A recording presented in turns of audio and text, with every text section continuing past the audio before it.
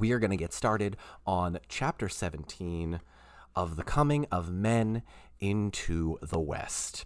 We haven't had a great deal of humans show up in this portion of the book so far, and only a few human families or lineages get mentioned.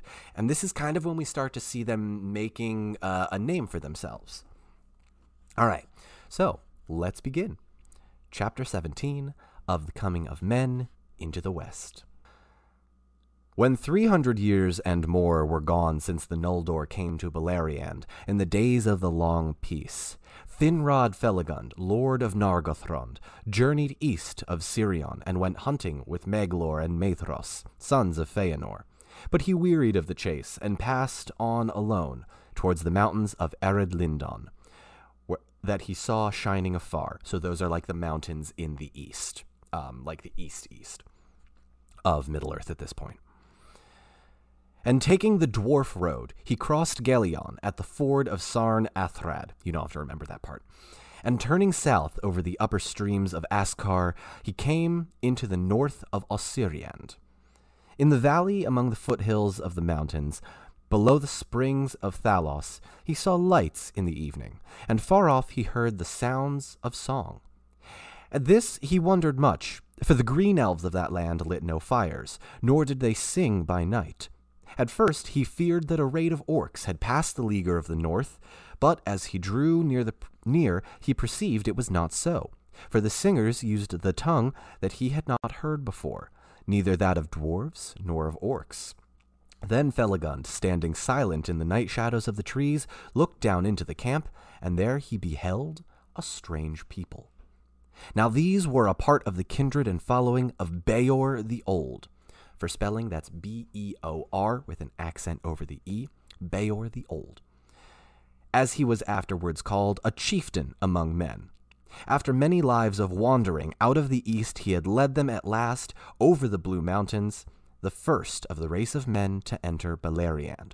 So at this point right now, a lot of the elves are far over into the western part of Middle-earth beyond the, you remember we did a couple of weeks ago, there was that mountain range, and then to the east of it was like the rest of Middle-earth. Men have been hanging out, or humans I should say, have been hanging out in this area for quite a while. After many lives of wandering out of the east, he had led them at last over the Blue Mountains, the first of the race of men to enter Beleriand, and they sang because they were glad, and believed that they had escaped from all perils, and had come at last to a land without fear. Again, Tolkien's subtlety and foreshadowing is like a train wreck on fire, and then that train wreck on fire is like in the middle of a snowstorm or something. Long Felagund watched them, and love for them stirred in his heart. But he remained hidden in the trees until they had all fallen asleep. Then he went among the sleeping peoples and sat beside their dying fire where none kept watch, and he took up a rude harp which Beor had lain aside, and he played music upon it, such as the ears of men had not heard. For they had as yet no teacher of the art, save only the dark elves of the wild lands. Now men awoke and listened to Felagund, as he harped and sang, and each thought that he was in some fair dream. And each thought that he was in some fair dream, until he saw that his fellows were awake also beside him. But they did not speak, nor stir while Felagund still played, because of the beauty of the music and the wonder of the song. Wisdom was in the words of the elven king, and the hearts grew wiser that hearkened to him. For the things of which he sang, of the making of Arda, of the bliss of Aman, beyond the shadows of the seas, came as clear visions before their eyes, and his elvish speech was interpreted in each mind according to its measure. So this is kind of one of those cool elvish powers that doesn't ever really get mentioned, but it can be interpreted in different ways. Also, special thank you to Joe Nell89 for the follow. Thank you. So the people that are listening to this are hearing him speak in Elvish physically with their ears, but in their minds, it's a kind of elven magic and magic of the land that can translate into their heads and give them visions. So these men get a glimpse of what the Undying Lands look like, of the Valar, of the two trees, all of those things that could that were in the past, and some that still are. You can sort of translate that through music, and that's a great way of Tolkien sort of taking his elven magic and sort of giving it a clear structure, because we don't always get that. All right, I'll keep going. Thus it was that men called King Felagund, whom they first met of all the Eldar, Nom, N-O-M with an accent over the O. That is, wisdom, in the language of that people. And after him they named his folk Nomin, the wise. Indeed, they believed at first that Felagund was one of the Valar, of whom they had heard rumors that they dwelt far into the west, and this was, some say, the cause of their journeying. But Felagund dwelt among them, and taught them true knowledge, and they loved him, and took him for their lord, and were ever after loyal to the house of Finarfin. That's how you win allies in this world. Just play them a bunch of music and teach them a bunch of stuff. All right. Now the Eldar were beyond all other peoples, skilled in tongues, and Felagund discovered also that he could read the minds of men, very similar to Galadriel. Actually, I'm pretty sure these two are related. My elven lineage is not as good as it once was. I believe these two are related. Or I believe Finrod Felagund is related to Galadriel. I don't exactly remember. It is also said that these men had long had dealings with the Dark Elves east of the mountains, and from them had learned much of their speech, and since all languages of Quendi were of one origin, the language of Beor and his people resembled the Elven tongue in many words and devices.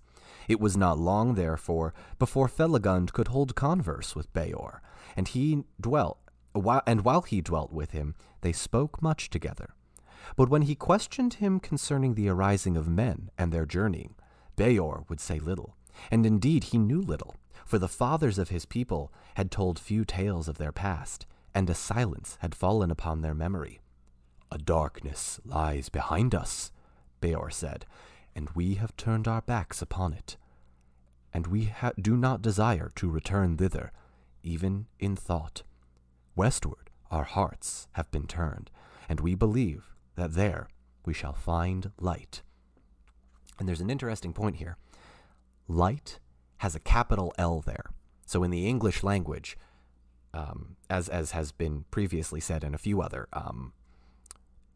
episodes that we've done here, when Tolkien capitalizes something, it usually means more significance, or it will come up later. In this case, the light is a call it a physical manifestation, or a concept that that these humans hold in reverence. All right, let's keep it going. But it was said afterwards among the Eldar that when men awoke in Hildorien at the rising of the sun, the spies of Morgoth were watchful, and tidings were soon brought to him. And this seemed to him so great a matter that secretly, under shadow, he himself departed from Angband and went forth into Middle-earth, leaving to Sauron the command of the war.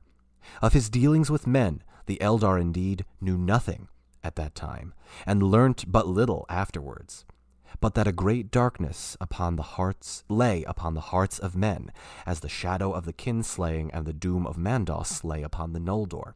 So there's a little bit of a foil here, right? Men got corrupted by Morgoth in kind of the same way that there is corruption in the elves because of the kinslaying and the doom of Mandos. Sorry, I lost my place here. Here we go. They perceived clearly, even in the people of the elf friends whom they first knew. To corrupt or destroy whatsoever arose new and fair was ever the chief desire of Morgoth, and doubtless he had this purpose also in his errand, by fear and lies to make men and the foes of the Eldar, and bring them up out of the sea, out of the east, against Beleriand. But this design was slow to ripen, and was never wholly achieved. For men, it is said, were at first very few in number, whereas Morgoth grew afraid of the growing power and union of the Eldar, and came back to Angband, leaving behind at the time but few servants, and those of less might and cunning. Now Felagund learned from Beor that there were many other men of like mind who were also journeying westward. "Others of my own kin have crossed the mountains," he said, "but they are wandering not far away, and the Haladin, the people of whom we were sundered in speech, are still in the valley of the eastern slope, awaiting tidings before they venture further. There are yet other men whose tongues is more like ours, with whom we have had dealings at times. They were before us on the westward march, but we passed them, for they are a numerous people, and yet keep together and move slowly, being all ruled by one chieftain, whom they call Marach, M-A-R-A-C-H. Now the green elves of Osiriand were troubled by the coming of men, and when they heard that the lords of the Eldar were coming over the sea was among them, they sent messengers to Felagund. "Lord," they said, "if you have power over these newcomers, bid them return by their ways that they came, or else go forward. For we desire no strangers in this land, to break the peace in which we live, and these folks are hewers of trees and hunters of beasts. Therefore, we were their unfriends." And it literally says, "We are their unfriends," not "we are not friends." Tolkien sort of takes that archaic style of language and uses it with these wood elves. "Therefore, we are their unfriends, and if they will not depart, we shall afflict them in all ways that we can." Then by the advice of Felagund, Beor gathered all the wandering families and kindreds of his people, and they removed over Gelion, and took up their abode in the lands of Amrod and Amras, upon the east bank of the Kellon, south of Non Elmoth. Again, you don't have to remember all of this. This is just places. If you study the map and you recognize where this is, awesome. But again, the geography of the First Age is tough. Also, Mr. Rorin, thank you for the follow. Much appreciated. Someone's gonna clip my saying the word much appreciated and have a counter going. All right, here we go. And the name of that land thereafter was Estolad, the encampment. But when after a year had passed, Felagund wished to return to his own country. Beor begged leave to come with him, and he remained in the service of the king of Nargothrond while his life lasted. In this way, he got his name, Beor, whereas his name before had been Balan, for Beor signifies vassal in the tongue of his people. The rule of his folk he committed to Baran, his son, B-A-R-A-N is his son, his elder son, and he did not return again to Estolad. So that's kind of one of those cool things of okay, we are here. The elves are going to teach you everything they can. Felagund is going to do what he can, but you can just have a year go by, and that's like nothing to the elves. That's like an hour to us in well, maybe not an hour, but it's close. It's close to a shorter time than we would understand. When you've been alive for, at this point, several thousand years, and you've only been in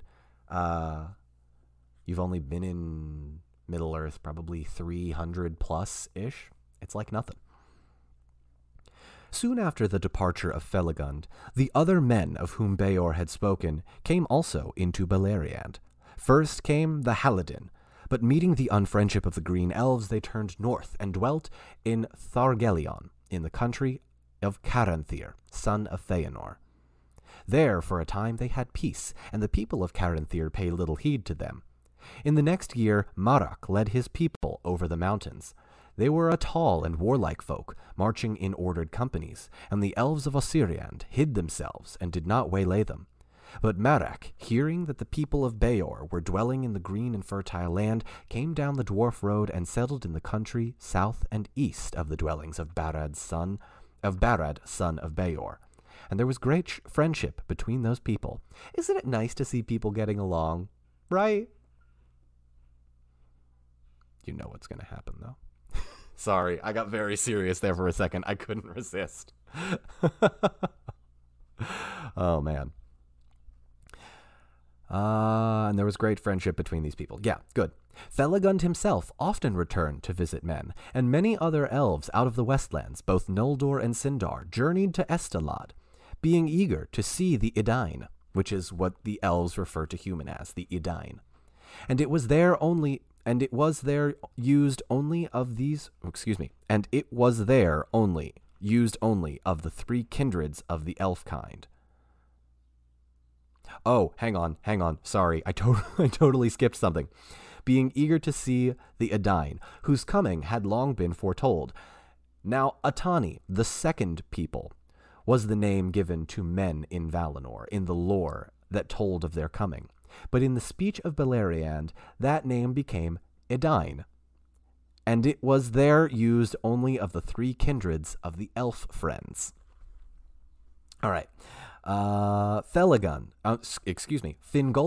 as king of all the Noldor, sent messengers of welcome to them, and then many young and eager to learn of the Edain went away and took service with the kings and lords of the Eldar. Among them was Malak, son of Marach. So Marach, the other chieftain of men, his son Malach, Malach.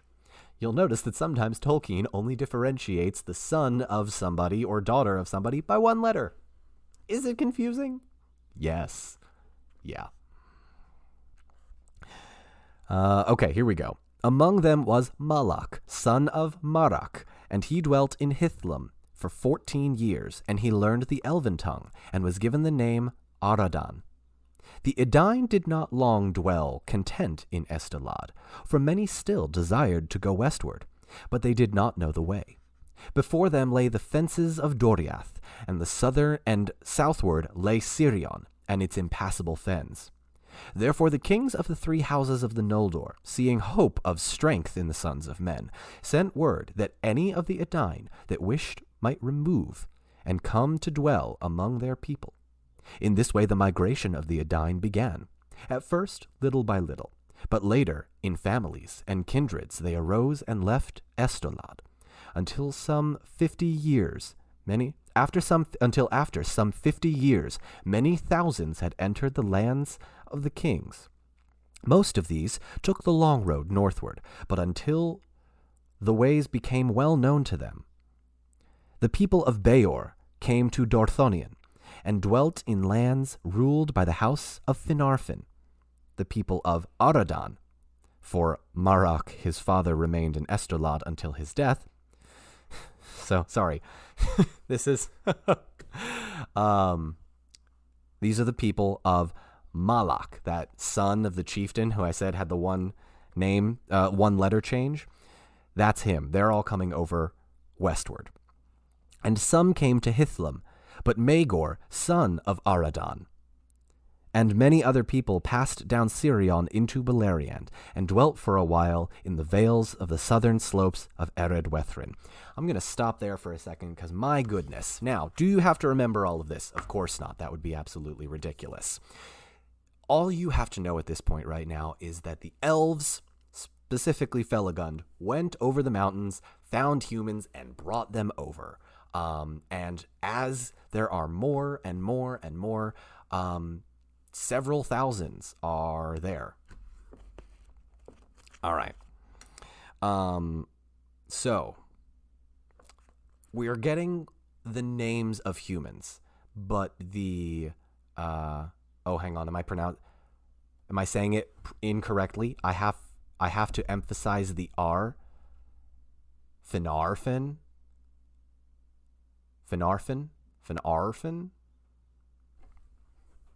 Anyway, Finarfin. Like a long R. Oh, you're just having fun in chat. Okay. Anybody have any questions? It is said that in all these matters, none save Finrod Felagund took counsel with King Thingol, and he was ill-pleased, both for that reason and because he was troubled by the dreams concerning the comings of men, ere the first tidings of them were heard. Therefore he commanded that men should take no lands to dwell in, save in the north, and that the princes whom they served should be answerable for all that they did. And he said, into Doriath, shall no man come while my realm lasts, not even those of the house of Beor who serve Finrod the beloved. Melian said nothing to him at that time, but afterwards she said to Galadriel, Now the world runs on swiftly to greater tidings, and one of men, and even of Beor's house, shall indeed come, and the girdle of Melian shall not restrain him, for doom greater than my power shall send him, and the songs that shall spring from the coming halls shall endure when all Middle-earth is changed. We got another prophecy. So Melian, okay, so just to remember, right? In the middle of Middle-earth, at this point, there is this giant forest. And there is a king named Thingol who lives there with his wife Melian, who is one of the lesser gods. They just put a giant force field around their entire realm, right? And now all of a sudden, Melian, the wife who put the giant force field there, is like, all right, I know we're not allowing humans into our realm, but I think there's going to be one that's going to come into our realm and is going to screw things up. And if it's not going to screw things up, he's going to be the forebearer of screwing things up. That's what that prophecy said. Actually, I'm going to read that again, just so we all get a sense, because it's important later on. Nudge, nudge, wink, wink. Chris from space. Melian said, bet. She did. Into Doriath shall come no man while my... Oh, no, hang on, that's Thingol. Here we go. But afterwards she said to Galadriel, Now the world runs on swiftly to great tidings, and one of men, even of Beor's house, shall indeed come, and the girdle of Melian shall not restrain him.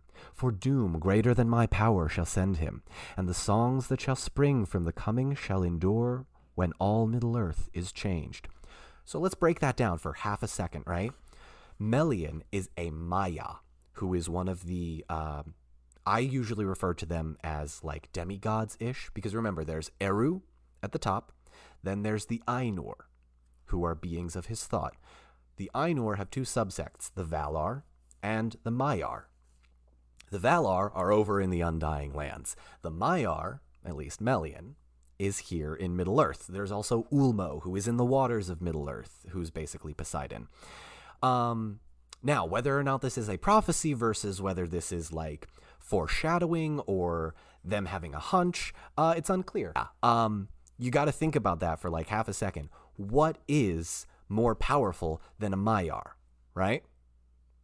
One of the Ainur, one of the Valar. So Melian is kind of getting a sense like, I think the Valar are going to get involved in this. I'm having some sort of foreshadowing. Hope that helps. Because that's kind of a confusing... Whenever Tolkien gets into prophecy, I like to try and break it down.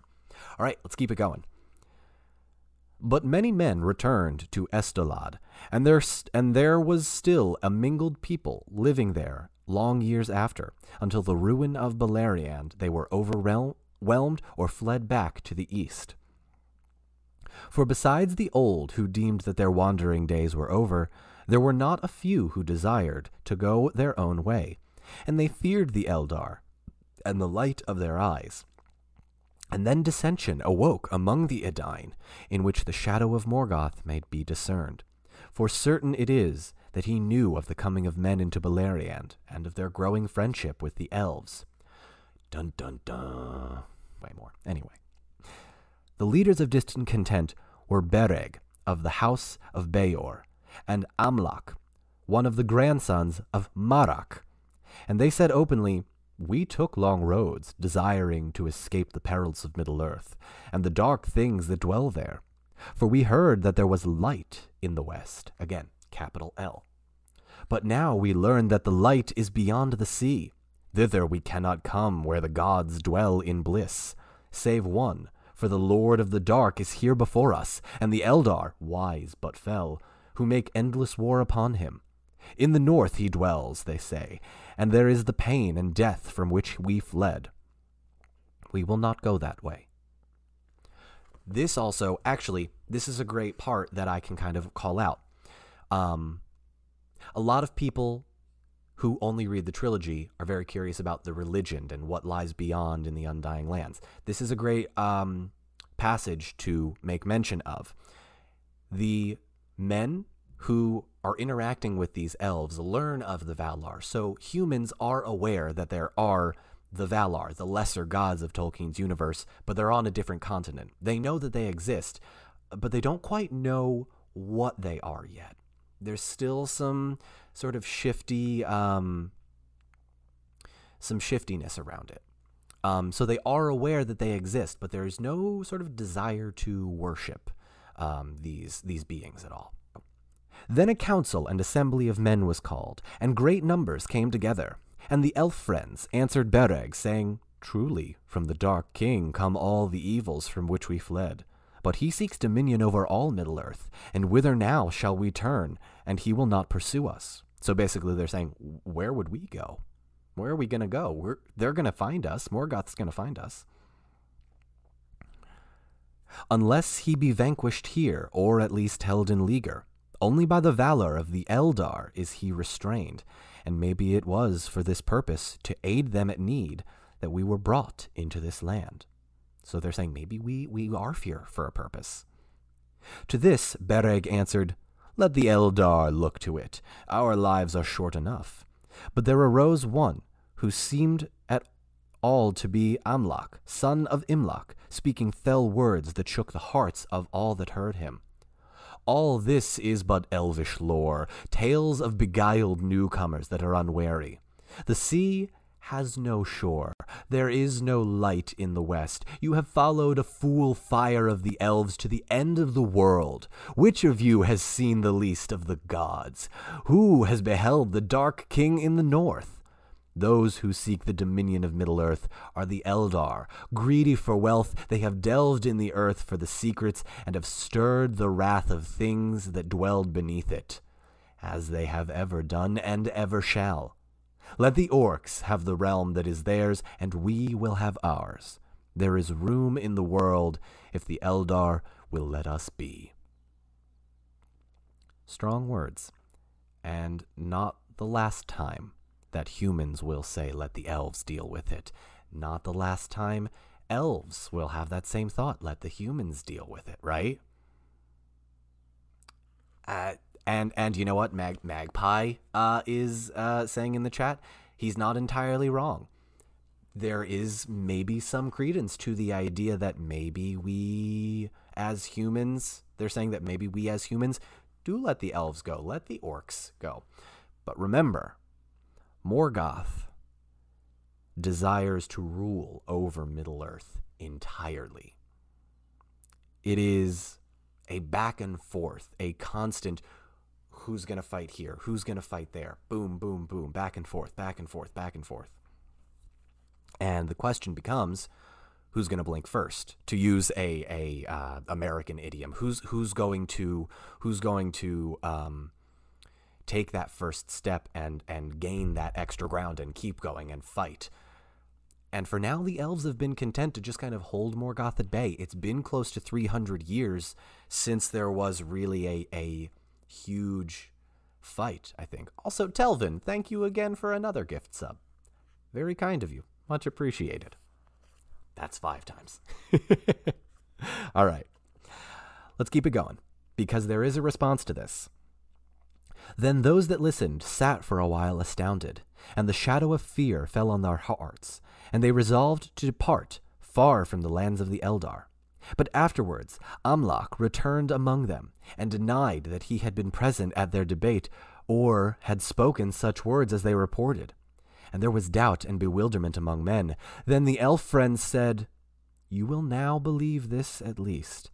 There is indeed a Dark Lord, and his spies and emissaries are among us, for he fears us and the strength that we may give to his foes." Did you catch that? Morgoth sent one of his shapeshifters into a council of men and made that shapeshifter look like Amlach.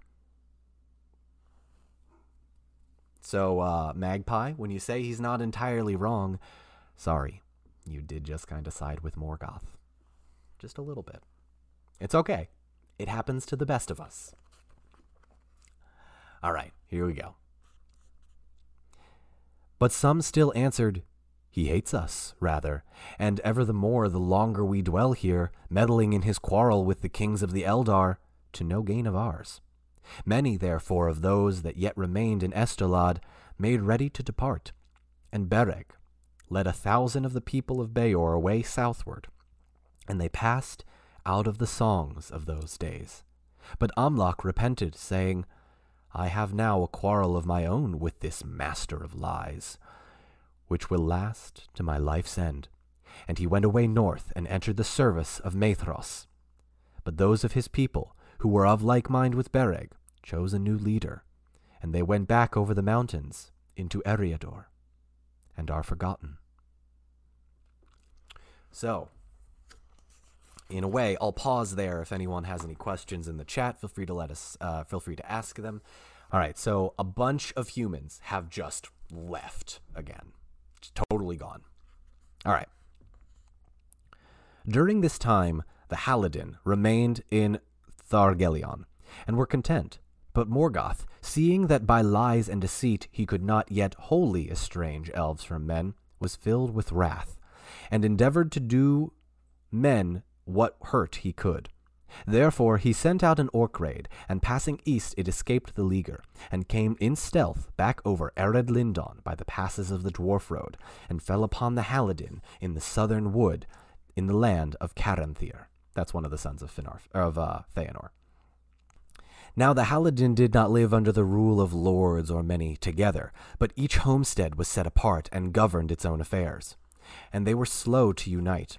But there was among them a man named Haldad, Haldad, who was masterful and fearless. And he gathered all the brave men that he could find and retreated into the angle of land between Askar and Gelion. And in the utmost corner he built a stockade across from water to water, and behind it they led all the women and children that they could save. There they were besieged until their food was gone. Haled had twin children, Haleth his daughter, and Haldar his son, and both were valiant in the defense, for Haleth was a woman of great heart and strength. But at last Halad was slain in a sortie against the orcs, and Haldar, who rushed out to save his father's body from their butchery, was hewn down beside him.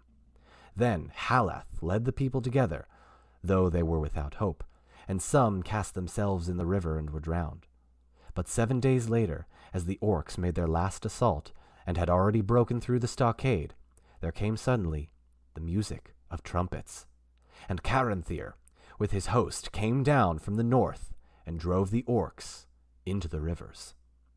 Then Caranthir looked kindly upon men, and did Haleth great honor, and he offered her recompense for her father and brother. And seeing overlate what valor there was in the Edain, he said to her, If you will remove and dwell further north, there you shall have the friendship and protection of the Eldar, and free lands of your own. So he's finally repenting, right? But Haleth was proud, and unwilling to be guided or ruled, and most of the Haladin were of like mood.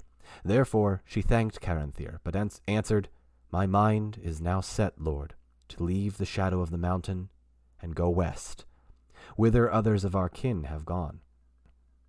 When therefore the Haladin had gathered all whom they could find alive of their folk who had fled into the woods before the orcs, and had gleaned what remained of their goods in their burned homesteads, they took Haleth for their chief, and she led them, at last, to Estelad, and there dwelt for a time. But they remained a people apart, and were ever known to elves and men as the people of Halath. Halath remained their chief while her days lasted, but she did not wed, and the headship afterwards passed to Haldad, son of Haldar, her brother. Soon, however, Haleth desired to move westward again, and though most of her people were against this counsel, she led them forth once more. And they went without help or guidance of the Eldar, passing over Kelon and Aros. They journeyed into perilous lands between the Mountain of Terror and the Girdle of Melian. Now, just to give you an idea, this very strong, well-written female character that Tolkien has written, so, props Tolkien, is journeying in between the giant forest that has the force field around it and the mountain barrier, basically, where Morgoth's forces sometimes hang out, right? This is the place where Morgoth was almost eaten by Ungoliant. And, like, the screams can still be heard in this mountain range. This is that area. It's not a great place. That land was even then not yet so evil as it after became. But it was no road for mortal men to take without aid. And Halath only brought her people through with the hardship and loss, constraining them to go forward by the strength of her will. At last they crossed over the Brekiak, and many bitterly repented of their journey. But there was now no returning. Therefore, in new lands they went back to their old life as best they could, and they dwelt in free homesteads in the woods of Talath Dirnin,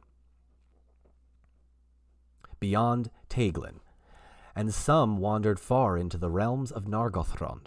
But there were many who loved the Lady Halath, and wished her to go whither she would, and dwell under her rule. And these she led into the forest of Brethiel, between Teglin and Sirion. Thither in the evil days that followed, many of her scattered folk returned. Now Brethiel was claimed as part of his realm by King Thingol. Remember, King Thingol, guy in the giant force field with his magical elf wife. Not a happy camper, but very proud of what he's done. Not a happy camper. I just described, like, everyone in the Silmarillion. I mean, it's not far off. It's not far off. All right. Now Brethiel was claimed as part of his realm by King Thingol, though it was not within the girdle of Melian, and he would have denied it to Halath. But Felagund, who had great friendship with Thingol, hearing of all that had befallen the people of Halath, obtained this grace for her, that she should dwell free in Brethiel, upon the condition only that her people should guard the crossing of Teglin against the enemies of the Eldar, and allow no orcs to enter their woods. To this Halath answered, "Where are Haldad my father, and Haldar my brother? If the king of Doriath fears a friendship between Halath and those who have devoured her kin, then the thoughts of the Eldar are strange to men."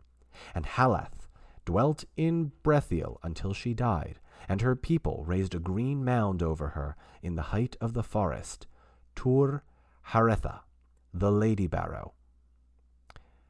Haude en Arwen, in the Sindarin tongue. Food was gone. Lady Barrow. Here we go. In this way it came to pass that the Edain dwelt in the lands of the Eldar, some here, some there, some wandering, some settled in kindreds or small people. But the most part of them soon learned the Grey Elven tongue, both as a common speech among both as a common speech among themselves, and because many were eager to learn the lore of the elves. But after a time, the elf kings, seeing that it was not good for elves and men to dwell mingled together without order, that the men needed lords of their own kind, set regions apart where men could live their own lives, and appointed chieftains to hold these lands freely. They were the allies of the Eldar in war, but marched under their own leaders. Yet many of the Edain had delight in the friendship of the elves, and dwelt among them for so long as they had leave, and the young men often took service for a time in the hosts of their kings. Now Haldor Lindon, son of Hathol, son of Magor, son of Malak, Arad. Okay, hang on. Tolkien. Okay, so remember the guy Malak, who I said had one son that had one letter difference to Marok? This is one of his ancestors. So here we go. Hador Lindon, who is the son of Hathol, son of Magor, son of Malak. Malak was the son of one of the original men that came over. So this is like his ancestor, right? Or 1, 2, 3, 4, fifth great grandson. God, Tolkien does not make this easy for me, does he? Now Hador, Lorindal, son of Hathol, son of Magor, son of Malak Aradan, entered the household of Fingolfin in his youth and was loved by the king. Fingolfin, therefore, gave to him the lordship of Dor-lomin, and into that land he gathered most of the people of his kin, and became the mightiest of the chieftains of the Edain. In his house only the elven tongue was spoken, but their own speech was not forgotten, and from it came the common tongue of Numenor. We know what Numenor is, right? Those of you that have watched my TikToks and that have watched the movies and read the books, we know what's going on. The sons of Hador were Galdor and Gundor, and the sons of Galdor were Hurin and Huor, and the sons of Hurin were Turin, the bane of Glaurung, and the son of Huor was Tuor, father of Earendil, the blessed. The son of Boromir, different Boromir, was Bregor, whose son was Bregolas and Barahir. And the son of Bregolas was Beregund and Belegund, and the daughter of Baragund was Morwen, and the mother of Turin, and the daughter of Belegund was Rhain, the mother of Tuor. But the son of Barahir was Beren Onehand, who won the love of Luthien, Thingol's daughter, and returned from the dead. From them came Elwing, the wife of Earendil, and all the kings of Numenor after. Whew, that is one paragraph to describe the entire lineage of Tolkien's legendarium of humans. You're welcome. Let's break this down, because we've only got, a half a page left. Here we go. So, the sons of Hador were Galdor and Gundor. We don't have to worry about them. The sons of Galdor were Hurin and Huor. Hurin and Huor. You need to remember Hurin and Huor. Hurin especially. The sons of Hurin was Turin, the bane of Glaurung. Turin is also very important. There is an entire book called Children of Hurin. One of those children is Turin. We're going to see it there. This is a 300-page book. It's important. Big flashing symbols going off. The son of Huor was Tuor, father of Earendil. If you have seen any of my TikToks, you know that Earendil is Elrond's dad. Bing, bing, bing. Very important. Pay attention to him. The son of Boromir was Bregor, whose sons were Bregolas and Barahir. If you have seen some of my videos, you know that Aragorn wears a ring called the Ring of Barahir. Barahir is important, or Barahir, depending on how you want to pronounce it. The daughter of Baragund was Morwen. Morwen's important, remember her. The mother of Turin. So Morwen and Hurin have a son named Turin. It's important. And the daughter of Beregund was Rhain, the mother of Tuor. But the son of Barahir was Beren Onehand, who won the love of Luthien, Thingol's daughter, and returned from death, from whom came Elwing, the wife of Earendil, and all of the kings of Numenor. Now, not to belittle the point of Tolkien being as subtle as a train wreck, there is an entire book called The Tale of Beren and Luthien. So that one paragraph, you don't realize it at the time, is super important. All these were caught in the net of the doom of the Noldor, and they did great deeds, which the Eldar remember still among the histories of the kings of old. And in those days the strength of men was added to the power of the Noldor, and their hope was high, and Morgoth was straitly enclosed, for the people of Hador, being hardy to endure cold and long wandering, feared not at times to go far into the north, and there keep watch upon the movements of the enemy. And the men of the three houses throve and multiplied, but greatest among them was the house of Hador Goldenhead, peer of the Elven lords. His people were of great strength and stature, ready in mind, bold and steadfast, quick to anger and to laughter, mighty among the children of Ilúvatar in the youth of mankind. Yellow-haired they were for the most part, and blue-eyed. But not so was Turin, whose mother was Morwen of the house of Beor. The men of that house were dark or brown-haired, with gray eyes, And of all men, they were most like to the Noldor, and most loved by them.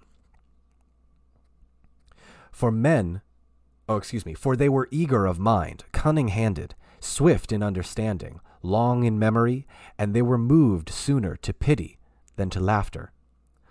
Like to them were the woodland folk of Halath, but they were lesser in stature, and less eager for lore. They used few words, and did not love great concourse with men. And many among them delighted in solitude, wandering free in the greenwoods, while the wonder of the lands of the Eldar was new upon them. Oh, excuse me, I skipped an entire line. Like to them were the woodland folk of Halath, but they were of lesser stature. My mistake. Let me go back and redo that. All right. Like to them were the woodland folk of Halath. That's the strong female character that Tolkien wrote in this chapter. Woohoo. Finally, thank you, Tolkien. Like to them were the woodland folk of Halath, but they were lesser in stature and less eager for lore. They used few words and did not love great concourse of men, and many among them delighted in solitude, wandering free in the woodlands, while the wonder of the lands of the Eldar was new upon them. But in the realms of the West their time was brief, and their days unhappy. The years of the Edain were lengthened, according to the reckoning of men, after their coming into Beleriand. But at last Beor the Old died when he had lived 93 years, for 44 of which he had served King Felagund. And when he lay dead, of no wound or grief, but stricken by age, the Eldar saw for the first time the swift waning of the life of men, and the death of weariness, which they knew not themselves. And they grieved greatly for the loss of their friend. But Beor, at the last, had relinquished his life willingly, and passed in peace. And the Eldar wondered much at the strange fate of men, for in all their lore there was no account of it, and its end was hidden from them. Nonetheless, the Edain of old learned swiftly of the Eldar all such art and knowledge as they could perceive, and their sons and daughters, I'm adding that part, and their sons and daughters increased in wisdom and skill, until they far surpassed all other of mankind, whom dwelt still east of the mountains, and had not seen the Eldar, nor looked upon the faces that had beheld the light of Valinor. All right. That ends chapter 17